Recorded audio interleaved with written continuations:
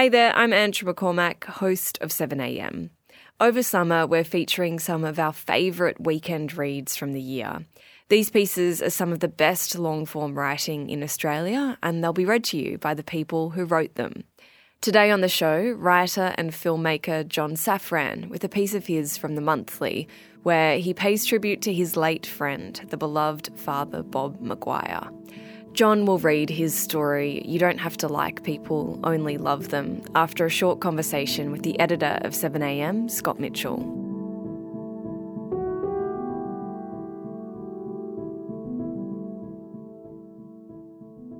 John, in this piece you talk about the first time you filmed with Bob, but I wanted to ask you what it was you knew about Bob at the time and why you thought he'd be a great foil for you in that segment, why it was you sought him out.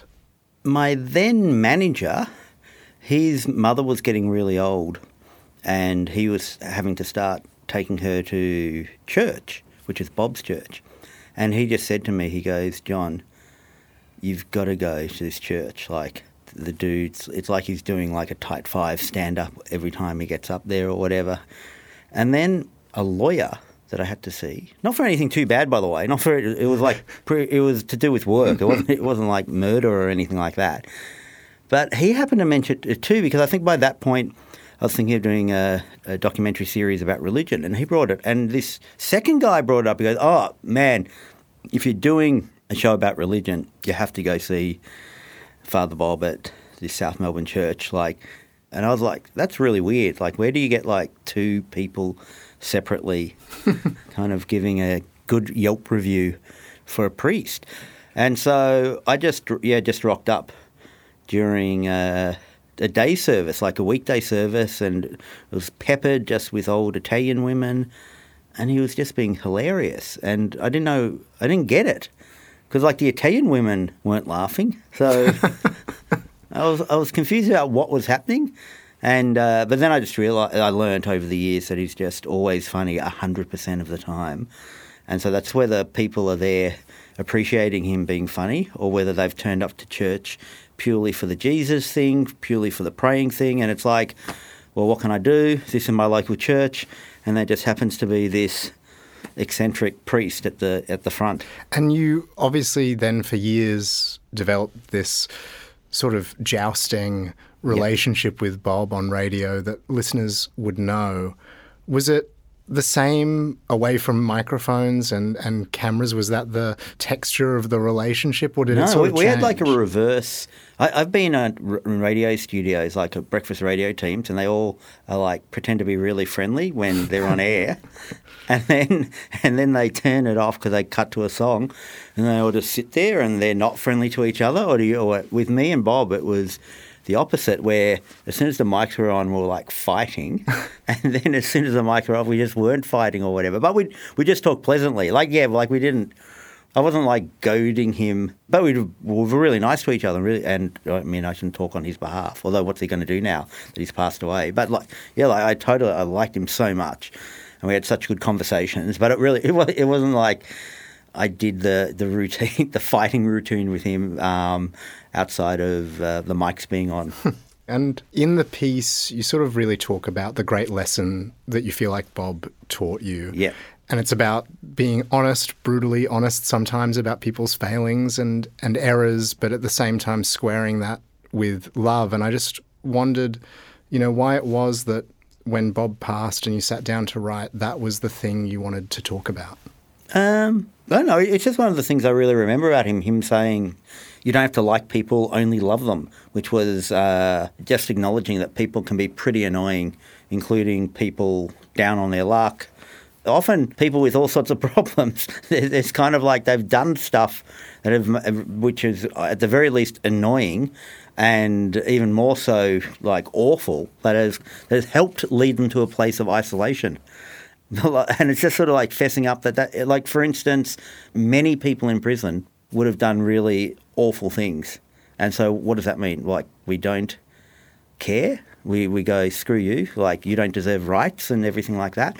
So Bob really, with You Don't Have to Like People, Only Love Them, really helped me square the circle of things. Because I used to write true crime. I wrote one true crime book and wrote I don't know, maybe half a dozen true crime feature things. And because of that, people started talking to me, like, because I'd read them or whatever, and I just realised how much people have this totally deluded thing about crime, for instance, where they assume that everyone is just in prison because they they sold a little bit of marijuana, and God, the whole law system's hypocritical, and and blah blah blah blah blah. And just when you start investigating crimes, it's like, no, so people do really awful things. And so, for instance, like the death penalty, it seems if you're going to be against the death penalty, it's like you're against the death penalty for everyone, including people who've done awful things. Yeah, so I always found that a bit annoying, how the same people who'd want to help things for social justice would just misrepresent things. And I just thought it was a bit lame. I just thought, and also just as a storyteller, it's not really as a storyteller, it's like that's so much more interesting to have to deal with that knotty situation. Well, thanks so much, John, and I can't wait to hear you read your piece. Thank you. Coming up after the break, John Safran will read You Don't Have to Like People, Only Love Them.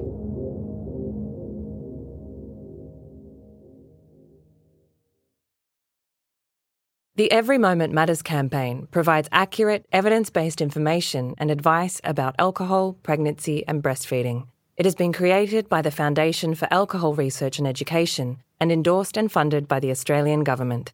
Alcohol use during pregnancy can lead to fetal alcohol spectrum disorder, or FASD, a lifelong disability. So make the moment you start trying the moment to stop drinking. Visit everymomentmatters.org.au to find out more. As a 7am listener, you know how important it is to stay informed, even throughout the summer.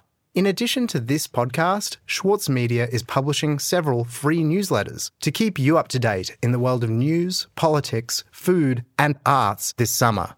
Subscribe to all our newsletters for free at thesaturdaypaper.com.au/newsletters.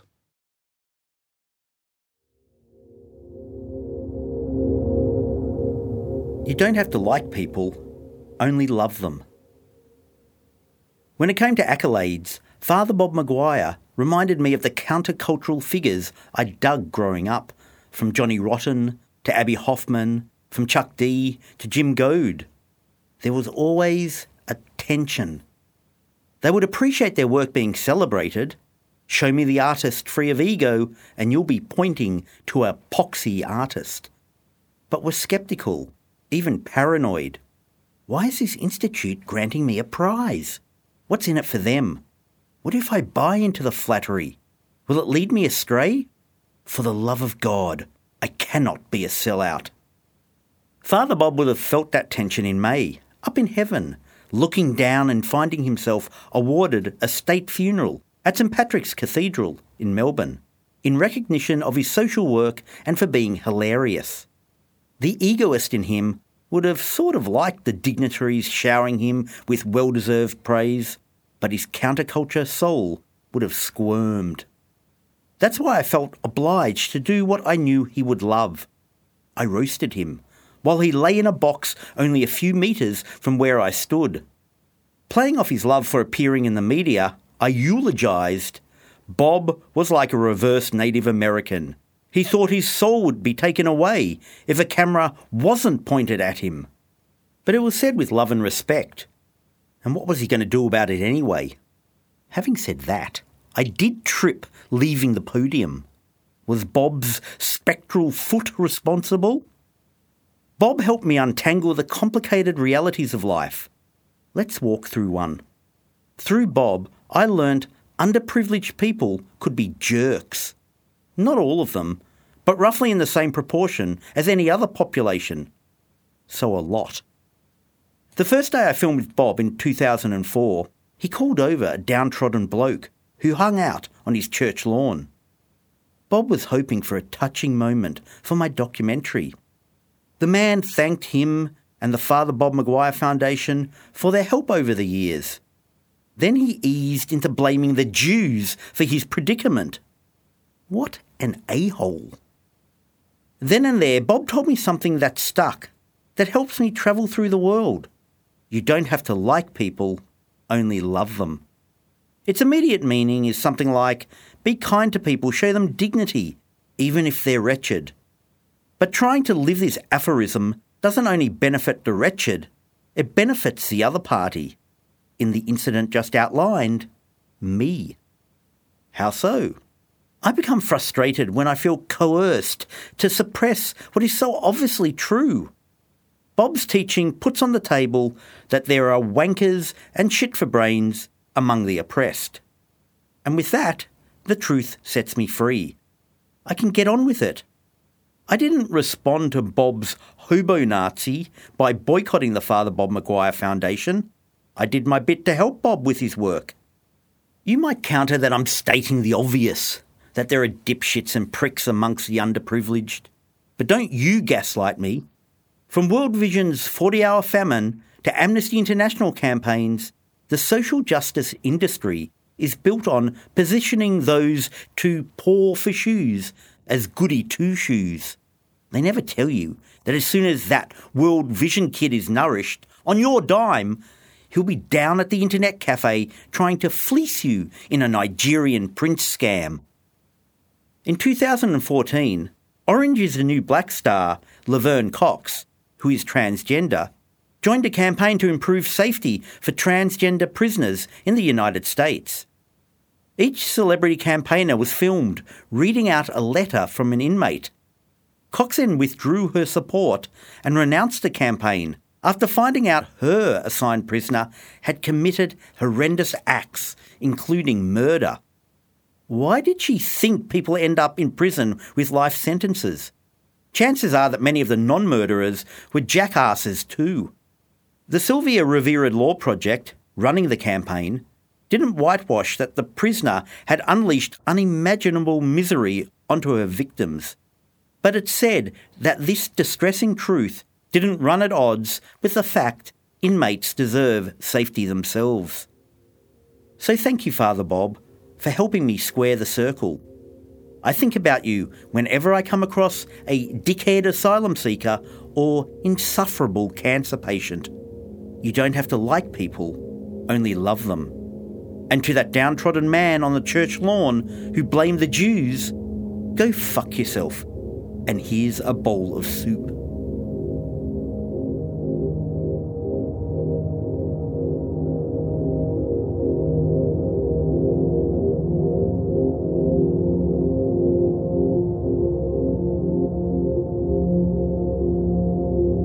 To hear more Weekend Reads, you can subscribe to The Weekend Read in Apple Podcasts, Spotify, or wherever you get your podcasts.